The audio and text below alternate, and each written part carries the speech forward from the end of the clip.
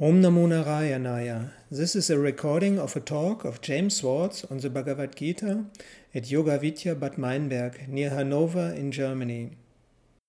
Sadashiva Samarambam Shankaracharya Madhyamam Aspadacharya Paryantam Vande Guru Paramparam Ishvaro Guratmeti Murti Beda Vibhagine Vyomavad Vyapta Dehaya Dakshinamurtaye Namaha Sarva Vedanta Siddhanta Gocharam Tamagocharam Govindam Paramanandam Sadgurum Pranatosmiham. 42, Chapter 3, Bhagavad Gita. Sense organs are subtler than the body. The mind is subtler than the sense organs. The intellect is subtler than the mind. And the self is subtler than the intellect.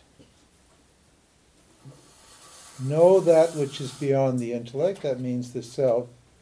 Steady your emotions. Destroy this hidden enemy. He's not telling him to destroy Duryodhana and Bhishma and Drona in the army. He's telling him to destroy this hidden enemy, this desire. Desire, huh? Here you have physical desires. This is at the sense organ level. These are the senses. This is where you feel this craving, this sensual craving for food, clothing, for food, sex, etc., activity, sounds, sights, etc., etc. So desire is hidden here on the gross level. He said even at a subtler level, at the level of the what? The manomaya kosha. Could call it kosha. These are called your koshas. Physical kosha means a sheath. That's the gross sheath, the food sheath. It means what? The self is hidden inside these sheaths, apparently, hidden inside these sheaths. And each one is subtler than the other.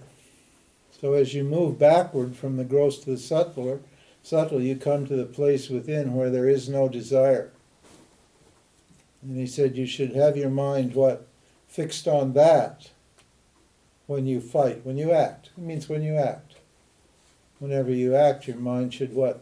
Be fixed on what? The self. So you withdraw meditation or discrimination is what? He's getting you set up for meditation. What? Withdrawing your mind from what? The senses. That means not indulging these sense desires. And then you have a whole series of emotional desires too, don't you? The need for love. That's the big one, isn't it? For relationship. All relationships are basically about love.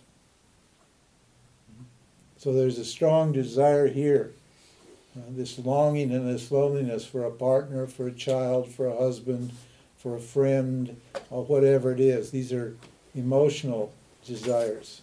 They operate on this sheath. You could call it the heart sheath. And then what? And when those come up, I need to what?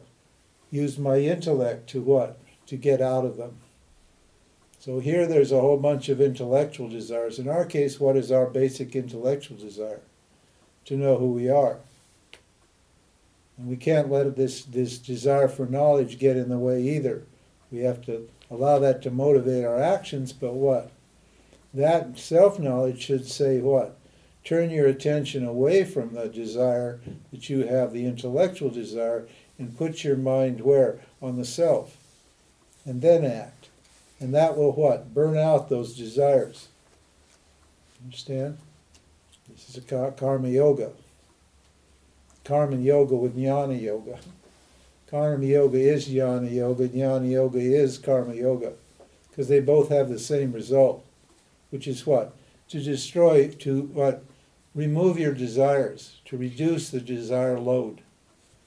So by turning your attention, what? To the place where there is no desire. There's a place in you where there's no desire. Yeah?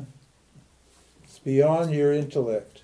That means it's that clear, quiet, still place in you. Everybody knows about this place. And so you put your attention there and then you act. That's called consecration. You consecrate your actions to what? To the self.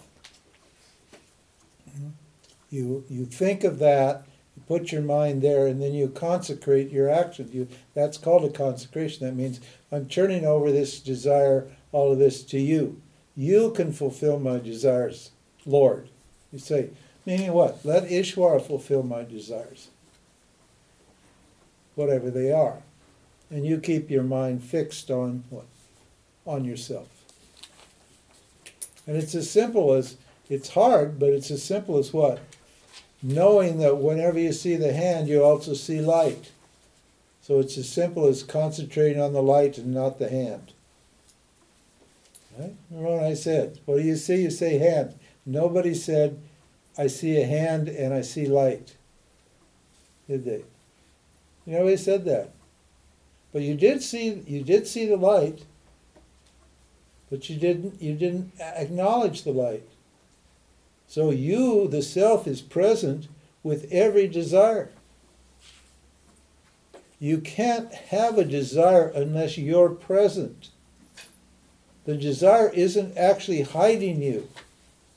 This is one of the ideas that you have in yoga, for example. They say that the desires, there are layers, and they're all covering yourself, and you have to get rid of those layers to get to the self. And then when the layers are all gone, when the thoughts are, these layers are just identifications with various thoughts at different levels of experience, at the physical, emotional, intellectual level. And in yoga they say, well, you've got to peel away them all, because inside is like an onion. The sweet core of the onion is inside, and you have to peel off all of the layers around it. Those are called the koshas, or the sheaths. And then Patanjali says that, doesn't he? He said, in his own way, he says yoga chitta vritti nirodha. And then he says, right, and then the seer shines in all its glory. The third verse of the Yoga Sutra. The first verse is atato, now yoga jinyasu, now the study of yoga. Then he says, yoga, he defines it. Yoga is chitta vritti nirodha. That is, yoga is getting rid of the thoughts, the chitta vrittis that are what? Preventing enlightenment. So these chitta vrittis are 5 in number. They're physical vrittis, they're emotional vrittis, they're intellectual vrittis, and there's also hunger and thirst. Those operate here on this level. And then there's the bliss vritti. So it says all these things are hiding the self. And so you need to get rid of those. And then in the third verse it says, and then the seer shines in all its glory. Then the self will be realized when you get rid of all those things. And so people are trying to get rid of their physical or transcend their physical and emotional and so forth and so on. But what Vedanta says is that the self isn't really hidden inside those sheaths. See? You wouldn't know that the self was hidden unless the self was there, would you? Well, so with every desire, awareness is present, isn't it? It's not like awareness and desire are opposites. So, if when you have desire, you don't have awareness, and when you have awareness, you don't have desire. It's not like that, is it? When you have desire, you have awareness. Why? Awareness is always present as the ever-experiencing witness. This is how you know you have desires. So, you can't get rid of the desires. How do you? You can get rid of them, but you can't get rid of the desires by getting rid of the desires. How do you get rid of the desires? Just pay attention to the self. When you're paying attention to the hand, you don't see the self, do you? When you pay attention to the what? The light, you don't see. When you pay attention to the hand, you don't see the light, do you? When you're paying attention to the light, what do you see? You see the light and the hand, don't you? So that means what? Whenever you have a desire, you're always present. The you that you're looking for, the you that you want to realize, is always present with every desire. At every level of experience, at these 5 levels or layers of experience, you're always present. So all you need to do is what? Use your discrimination to take your attention off of the hand and put it on the light. All I did was point out that you had light, and then what did you see? You didn't see the light before. You saw it, but you didn't see it. Isn't that right? You saw it, but you didn't see it. You didn't acknowledge it. Physically, your eyes saw it, because you couldn't what? You couldn't see the hand unless the light was there. So actually, you did see the light, but what? You didn't see the light. So you're actually experiencing yourself all the time. But what? You're looking at the body and the mind and the thoughts and the feelings and all of that, and what? So you don't see the self. So all knowledge does is say, like, hey, pay attention. Wherever you have an object, you have the subject. You can't have an object without the subject. So just take your attention off of the object and put it on the subject. That's what he's saying here. Put your attention where? Subtler than the intellect. Know that which is beyond the intellect, beyond the thought.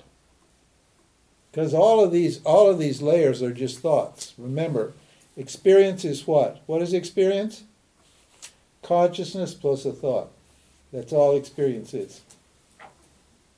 Consciousness plus a thought. Every experience, that's all it is what? Me awareness plus the thought that's in me, in my awareness at the time. But I'm only looking at the thought, I'm not looking at the awareness. So what? Just turn your attention to the self, and then what? Then act. Then do your actions. That what? That acknowledgement of the self consecrates your action and burns your karma. Chapter 4, Knowledge and the Renunciation of Action. Now here, this is where I mentioned this earlier, and it won't take a lot of trouble to understand this idea. This is a tough one. I hate this. It's a very difficult thing to understand. This is the avatar concept. Huh? I wish they hadn't put it in. No, because people have the wrong idea about what an avatar is. And the idea of these verses is what?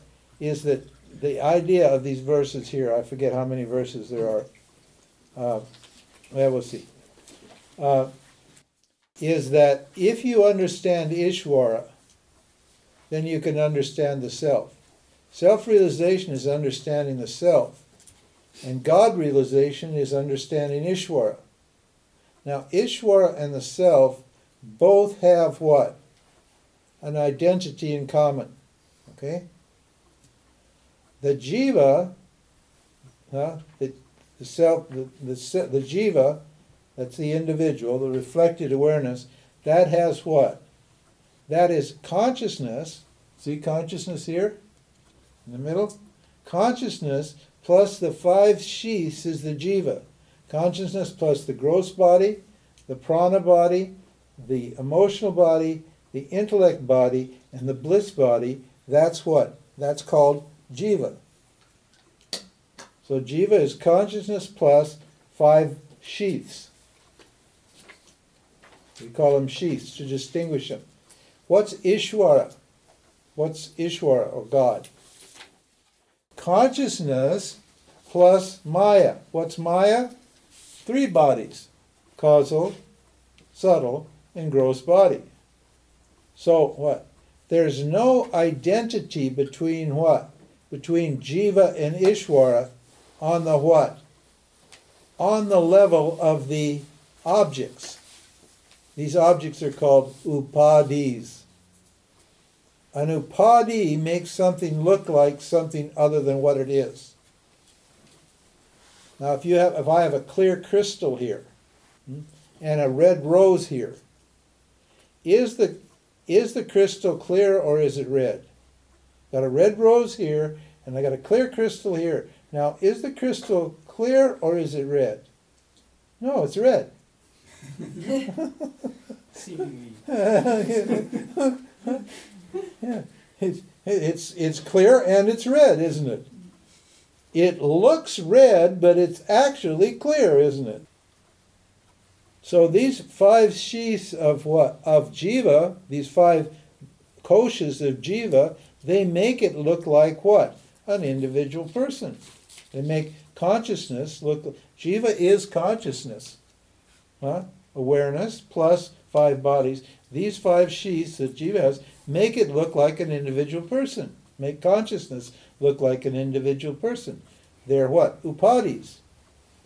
Even though Jiva is pure consciousness, it looks like a person when you add 5 sheaths to it. And Ishvara, what? Ishvara is pure consciousness also, isn't it? With 3 bodies. Gross, subtle, causal body. These are the macrocosmic. Gross, subtle, and causal bodies. So this applies to everybody. So Ishvara is everybody and everything, the total. Ishvara is the one that all the total, all the bodies. Now, is there any identity on that level between those two? Well, no, not really, is it? Because one's got 5 conditionings and the other's got 3 conditionings. But what do they have in common? So by understanding Ishvara, I can get to the nature of Ishvara, I can get to consciousness. And by understanding the nature of Jiva, I can get to consciousness. One's called what? Self-realization, Atma, and the other's called God realization or Ishvara, Brahman realization, what? Limitless consciousness. But it's the same thing. There's only one consciousness. It's not limited and it's not limitless. It's neither limitless or limited. Ishvara is limitless, and Jiva is what? Limited. But what? Consciousness is neither limitless nor limited. It's what? The knower of what? Of the limitless and the knower of the limited. So you can't say, that's called Paramatma. So you can't say it's either big or you can't say it's small. You can't say it's near, you can't say it's far. You can't say it's an individual, you can't say it's a total. It's anirvachaniya, you can't explain it. Yeah. Can you say 2 sentences about the difference between the 5 sheaths and the 3 bodies? Are the 3 bodies only macroscopic? Yeah, the three bodies are macrocosmic and the 5 sheaths are microcosmic. Now, this is an interesting question, because where do the five sheaths come from? 3 bodies. So there is an identity there. But what? But Rajas and Tamas don't operate on Ishvara, do they?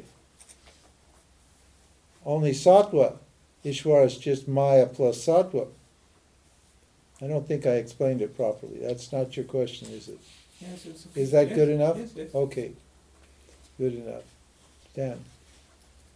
Say your question again. Let me think about it again. Oh yeah, is there, okay, good. Now the 5 sheaths are is the total mind. Everybody has these 5 sheaths, but not everybody has feelings and emotions. For example, not all jivas, do they? Like dogs and cats, or microbes, or butterflies. Do butterflies have feelings? No, they don't. Huh? Intellect? Huh? No. So, but they have 3 bodies. They have a subtle body. Every jiva has a subtle body, although it's rudimentary. Everybody has a causal body. All the living beings, all the jivas have a causal body, because they all come from the macrocosmic causal body. But they're individual entities in that macrocosmic causal body. And all of the jivas have a physical body, don't they? But not all of them are the same, are they? See, they're not identical with Ishvara. The bodies are not identical. So Ishvara controls the macrocosm, and Jiva, what is the microcosm? Now, Jiva's creations are a little different from Ishvara's creations. There's a difference there also. I mentioned this, I think, yesterday or whenever. I can't remember now. It seems like we've been here forever, doesn't it? It seems like nothing has happened. We're just always just sitting in the same place, doing the same thing forever. Anyway, Ishvara creation and Jiva's creation are two different things. Now, what is Ishvara's creation? It's the three bodies, the three states, the 5 elements, the 3 gunas. 3 gunas, 3 states, 5 elements, the 3 bodies. Those are all created by what? By Ishvara. Those are objective. They're just the objects, and of course all the dharmas and all the laws and processes that are operating here are Ishvara's creation. It's totally impersonal. We call it Vyavaharika Satyam. It means the empirical reality. It has a physical aspect, it has a psychological aspect, and it has a moral aspect to it. Right? That's Ishvara's creation. Now, Jiva is what? Created by Ishvara, and Jiva doesn't, obviously you as an individual, as a Jiva, you're not creating the sun, the moon, the stars, you're not creating the 3 states of experience, you're not creating the gunas, you're not creating any of that stuff, are you? You know that very well. You're not creating your body, you're not creating your senses, you're not creating your mind, you're not creating your intellect, you're not creating your bliss sheath, your sleep state, you're not creating any of that. Jiva doesn't create any of that. All of that's created by Ishvara. That's called the objective world, the Vyavaharika Satyam, empirical reality. That's the world of science. That's the world of audition and optics and nuclear power and thermodynamics and all of these various principles and laws, right? So that's objective reality. Now, Jiva finds itself in that objective reality.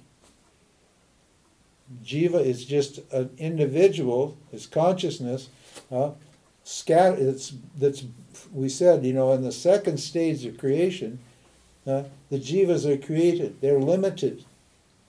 And they've been scattered throughout the creation. So they exist in Ishvara, in the total field, in the 14 worlds, the 14 lokas, and so forth. All of that is all created by Ishvara. And in all of those dimensions of the Ishvara's creation, there are all these jivas. Now, what do the animal jivas and the plant jivas and the insect jivas and all of these things, they don't interpret reality. They don't create. Okay? They don't make any creations. They're just programs. They're little bits of code, Ishvara code. And those codes just keep operating over and over and over again. They're kind of like viruses. Is a virus a living thing, or is it a non-living thing? What is it? We don't even know if it's a jiva or whatever. It's just a piece of code that does certain things. It's a piece of DNA. So the majority of jivas don't think, because the intellect hasn't evolved in them. Human beings are jivas, They've got a physical body, and they got a subtle body, but what? They've evolved an intellect. Now that intellect is a very interesting thing. That allows the jiva free will. That allows the human beings to think and to choose. It makes them self-reflective. In other words, it reflects awareness. So jivas are aware of themselves, unlike other animals and other jivas, other plant jivas and so forth. Plant's a living thing. Yeah, plants do certain things. They respond to their environment in an intelligent way. They're living. I don't know how these vegetarians are eating plants and saying they're not eating life. Huh? In fact, the meat eaters are just vegetarians once removed. Huh? The animals eat the meat, and then they eat the vegetables, and we eat the animals. So we're even better than the vegetarians. We're smarter. We let the animals process it all, and we get extra energy from the meat. So. Anyway, sorry.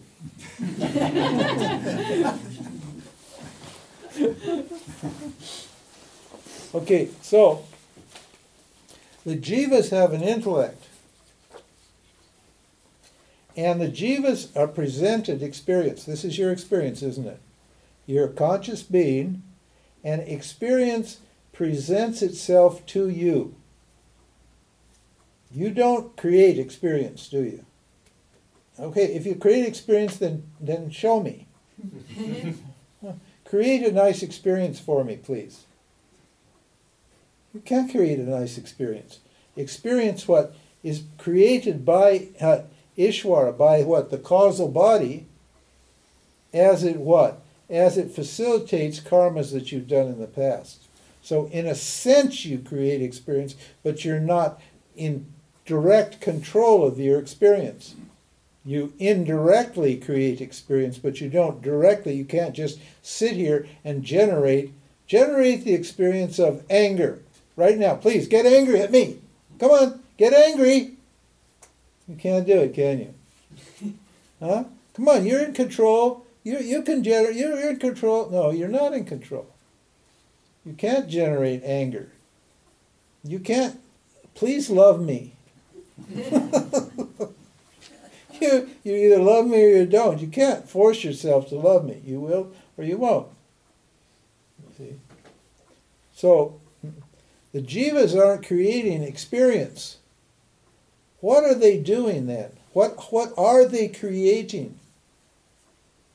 What's the difference here between Ishvara and First of all, Ishvara is not a big person. And Ishvara is not interpreting what Ishvara has created. Because it's not a big person. But Jiva is doing what? Is interpreting experience. Is interpreting what happens. Ishvara is presenting experience to Jiva, and Jiva is interpreting that experience. And so what Jiva is creating is what? An interpretation of what happens. Now when a newborn baby looks at these glasses, it sees what you see, but it doesn't know they're glasses, and it doesn't interpret them at all. Because the interpretive function hasn't operated yet. It's still what? Ishvara is still sorting out some physical problems for that little jiva. But what? Soon enough, it's going to start saying, I don't like those glasses, Mommy. Huh?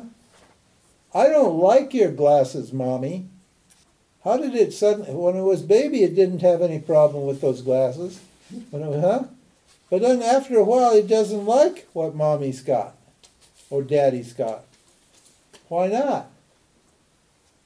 Why did it suddenly, Why it was perceiving everything purely as it was without any kind of evaluation or judgment, and then suddenly, at some point, it starts having likes and dislikes, doesn't it? That's your creation. That's the bit that you're responsible for. And that's the main difference between you and Ishvara. You're interpreting what Ishvara presents to you. Ishwar is creating all the stuff. Ishwar is not interpreting it. For Ishwara, everything's fine. There's no good and no evil for Ishwara. Ishwara is not thinking, oh, this is a good action and this is a bad action and all that sort of thing. All those actions are what generate, all that good and bad karma, that punya and papa, are all generated by jivas, what? According to their likes and dislikes. According to their fears and their desires. If a jiva has a lot of tamas, what will it do? It'll be a fearful jiva. If its predominant guna is tamas, then it's going to be a fearful jiva. And look out for those people. They're very dangerous. They're very dangerous people. And if a jiva has predominant rajas, look out for those people. Those are demonic people also. They're going to destroy you as best they can. They're going to cause trouble to themselves and to others. Tamasic and rajasic gunas incline jivas toward what? Pain, suffering, destruction, anger, greed, all of these bad values. We'll see later on. We're going to analyze the values. There's a chapter in here called the divine and the demoniac values. And that rajas and tamas are filters through which the jiva looks at reality and what? It responds or reacts to reality. It judges reality and then it responds and reacts to reality according to the gunas. Only when you have sattva guna do you start to see things clearly. This is why sattva is valuable for moksha. Because you have a clear mind to understand what we're saying here. If your mind is rajasic and tamasic, you're not going to get it. If you don't get it, you have to do your nididhyasana. That's the third stage of Vedanta sadhana. In the third stage of Vedanta sadhana, what do? You remove the rajas and tamas. Vikshepa and avarana. Avarana means clouding or veiling, and rajas is vikshepa, projecting. These are the two big energies that are causing jiva to interpret reality.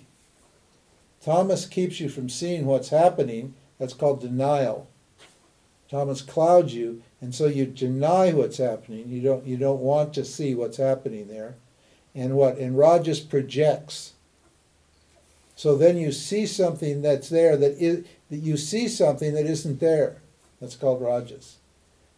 In relationships, all your relationships, those are the two energies that cause all the problems.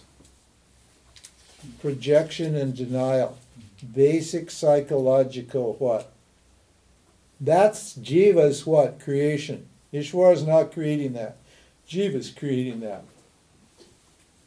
And those are the enemies that he's talking about. Why? Because it keeps you from clearly seeing what's happening. Sattva is a mode of clarity. It's a mode of knowledge. So when your mind is sattvic, it's still. You're not hiding anything. You see what's there. You see what's there in yourself, and you see what's there outside in the world. So you're not filtering it.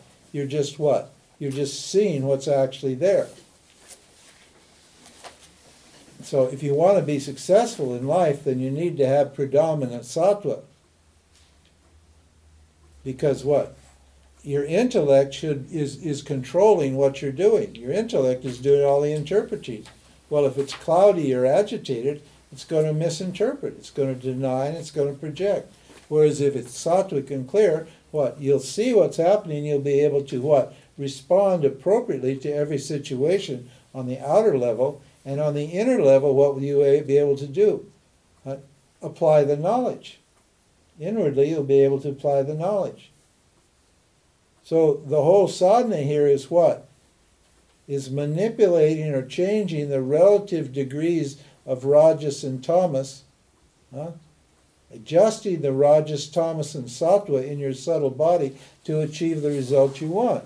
Sometimes you need more rajas, sometimes you need more tamas. You need tamas for sleep, you need rajas for accomplishing your goals, and sometimes you need more sattva for clarity and discrimination. So you're going to have to what? You're going to have to just, we're not changing ourselves. We're what? We're just what? Changing our mind, that's all. Your mind is not yourself. Your mind is an instrument. So you're not making yourself better when you think. You're just adjusting your mind so it will serve the purpose that you want. And the purpose we want is what? Moksha. So we need to understand this guna management. Okay. Sadhana, spiritual practice, is guna management. We'll see when we get on with it later on. So, anyway, so the gunas, even though Ishvara has created the gunas, Jiva can actually what? Change the gunas. As I said earlier, don't think Ishvara is a big daddy in the sky that's telling you what to do. Ishvara is just facilitating your karma. That means if you can do sattvika karmas, you're going to get sattvika what? Subtle body. If you do rajasic karmas, you're going to get a rajasic subtle body. And if you do tamasic karmas, then you're going to get what? A tamasic subtle body.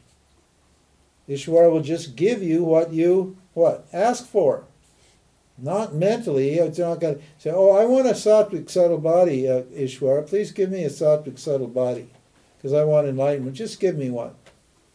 No, that's not going to, it doesn't work that way. You have to do the actions. You have to create the karma to what? Generate the new vasana.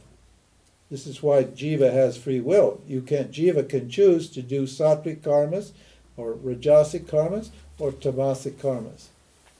And therefore, the jiva can actually control the nature of its subtle body. So this is the work. This is called yoga. This is the yoga or the work that we're doing here. Yoga is not necessarily, twisting your body like a pretzel.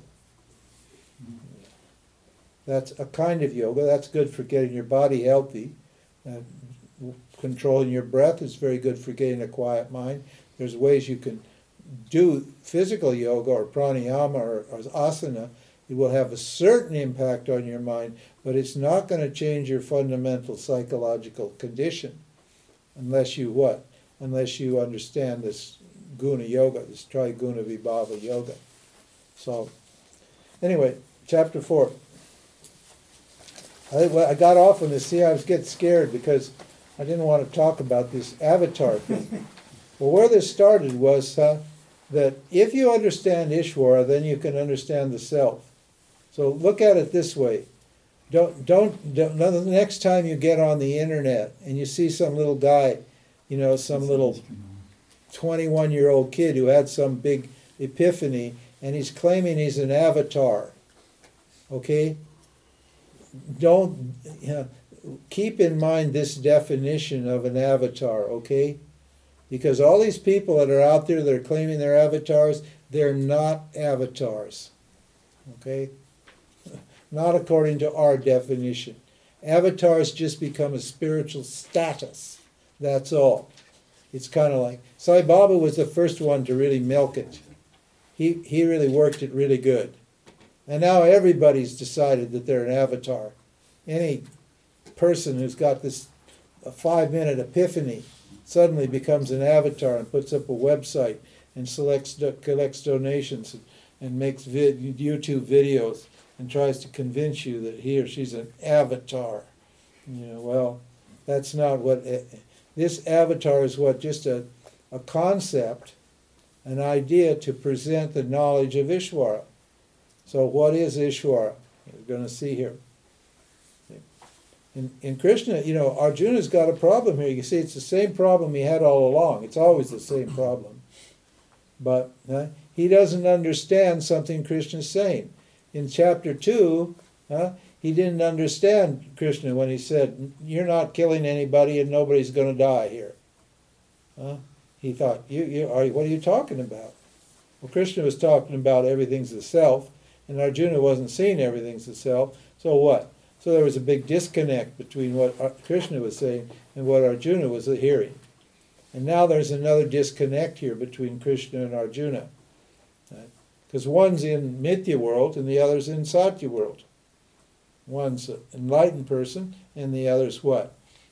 A samsari. Person is stuck in samsara. So, he says, Krishna said, I taught this eternal yoga to Vishwasan, who taught it to Manu, who taught it to the kingly sages. It was handed down from generation to generation, but as time passed, it's been almost completely forgotten. Because you are my friend, I will reveal this secret path to you. Arjuna said, you were born recently, but Vishwasan lived thousands of years ago. It doesn't seem likely that you taught Vishwasan in the beginning. Huh? At least he's kind of polite. You know, he said, what are you talking about? Because what's Arjuna seeing? Krishna as his body. He's seeing a body standing there. That's his vision. He doesn't see, Krishna is what? Speaking as what? Ishvara. Ishvara 1 or Ishvara 2. He's speaking as Ishvara 2. Ishvara 1 is Paramatma. Paramatma is not doing any speaking. Okay?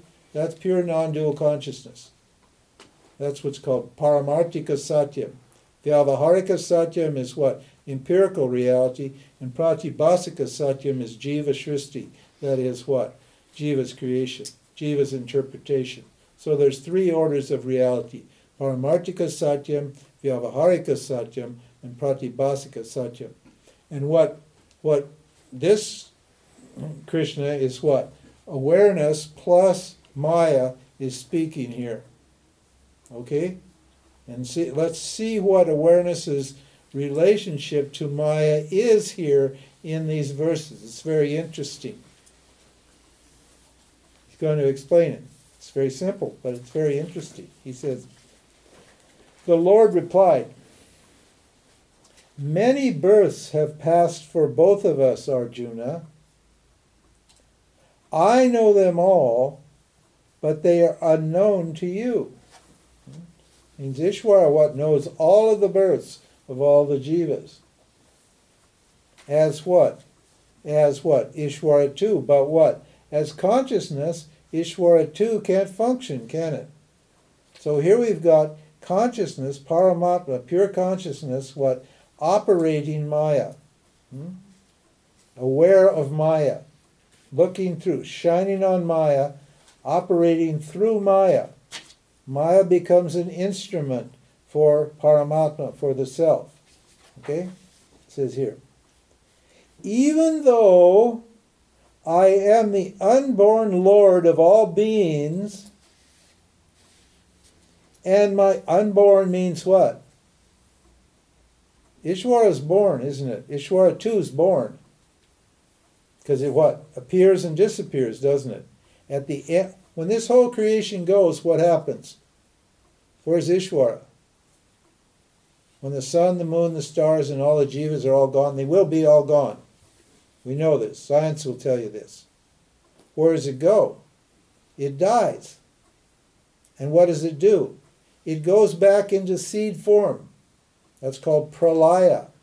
It dissolves. Ishvara 2, Maya, dissolves. And it goes to seed form. And the whole creation, what? Goes into pralaya. And then after trillions of years or zillions of years, what happens? The seed sprouts, that's called laya, and out comes the whole creation all over again. So this Ishvara 2, what? Has 2 states. It's manifest and it's unmanifest. That's what we call, it lives or appears, and it dies, it disappears. Nothing actually lives or dies, but these are just metaphors for this process. So what does he say here? He says, even though I'm he's what? He's unborn. So what is unborn? Ajataha, the self is unborn. You have no beginning. You were not born. If you were not born, you're not going to die. Only what is born will die. If you're not born, you can't die. That's what he said in the very beginning. He says that. Even though I am the unborn Lord of all beings, and my self-knowledge is unshakable, means I know who I am without what? Without the aid of any teaching or any object. I don't need a teaching to know who I am. I'm self-knowing. I seemingly come into being through the power of my own Maya. Means what? His body is an appearance. And what does he do? He uses Maya to appear here. He uses Maya to create a body to what? He's going to tell you, to solve a particular problem. So avatars are people who don't come here as a result of punya and papa. Jivas come here as a result of punya and papa, that is, the results of their actions. They create vasanas, and that vasanas will cause them to be reborn over and over and over again. But avatars don't have any karma. They what? The self takes through Maya, creates this entity that what? Doesn't have any karma, that's here what? Solely to solve a problem for the total.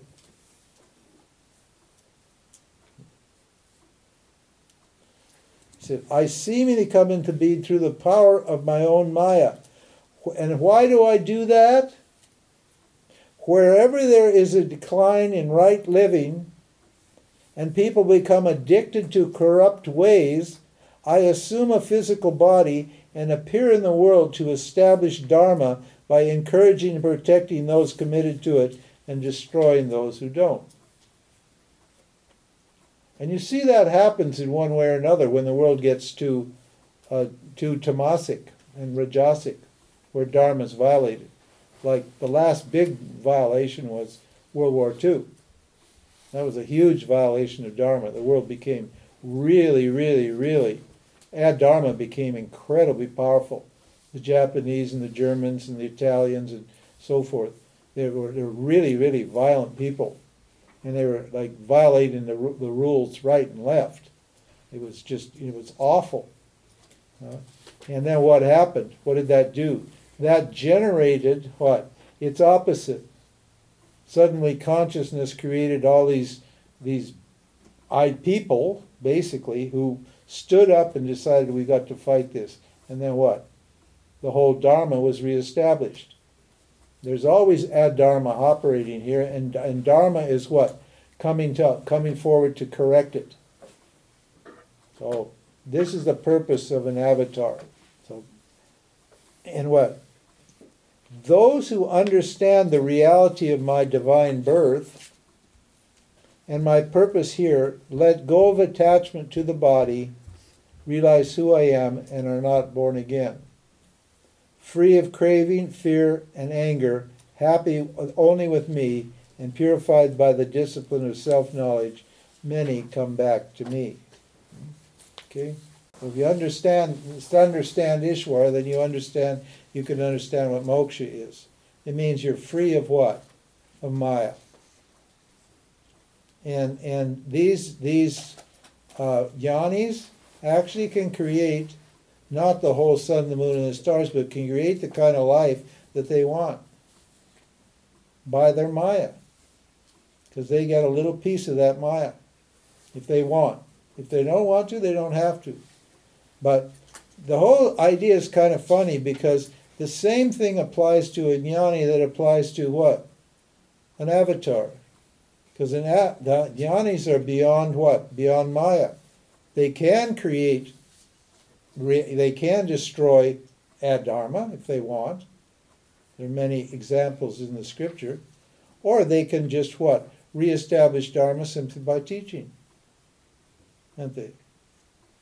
Simply by teaching people self-knowledge and getting people enlightened, what do? You change the whole Dharma field. And that's what happens. These great teachers come along, and what? There's a huge movement, and the whole society is benefited and corrected until what? People get lazy and corrupt, and tamasic and rajasic, and those negative gunas come up, and then the dharma starts to prevail, and then what? Then there's this movement back and forth. In the spiritual world, everybody thinks, oh, it's going on and on and up, upward and upward, upward, and all the bad's going to disappear entirely, and only good, and we're going to enter the millennium, and the coming Buddha's going to be there, and the ascended masters, and da-di-da-di-da-di-da. They think it's going to it's just going to get better and better and better. No, it's not. It's going to get better and better and better till it gets worse and worse and worse. And then it's going to get better and better, till it gets worse and worse and worse. And then it's going to get better and better and better. It's just like this. Back and forth all the time. Between this war between Adharma and Dharma. And Duryodhana and his army represent Adharma, and Arjuna and his brothers, his clan, represent Dharma. And they're having a war here. And Krishna's come to do what? To what? Educate Arjuna as to his duty, so that what? He can establish Dharma. Because if this situation goes on too much longer, then what? You're going to have a huge problem. It's going to be 10 times harder to what? Reestablish the Dharma.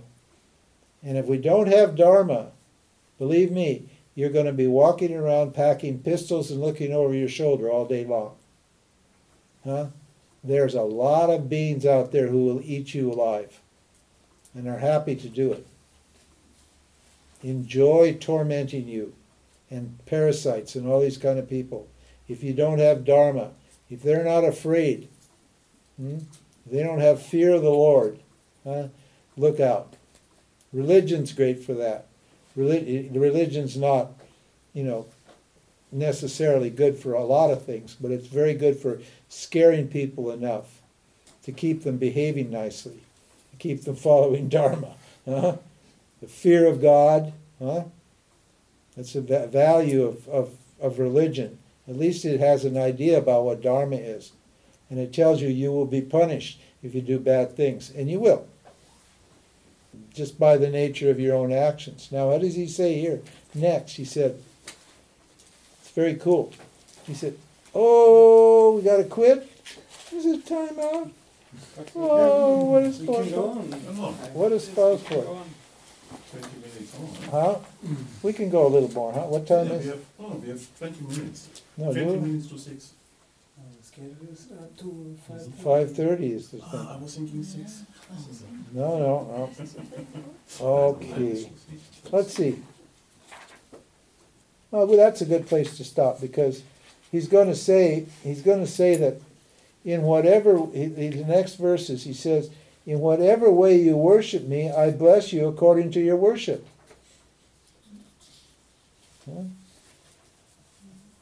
See what he's saying here? That means you're the boss here. And how do you worship? Let's say, what does worship of Ishvara mean? It means doing actions in the world. Like say you worship six-pack abs or big muscles, okay? You're a guy and you want to get the girls. And the girls like guys with big muscles. So you pray to Ishvara. Ishvara, I'm lonely. I need a girl. Give me big muscles. Please. Ishvara is not going to give you big muscles. Ishvara will give you big muscles, but how will you get big muscles? You have to worship Ishvara. And how do you do that? Go to the gym. Pump iron. And Ishvara will give you big muscles. Okay? And then the girls will come.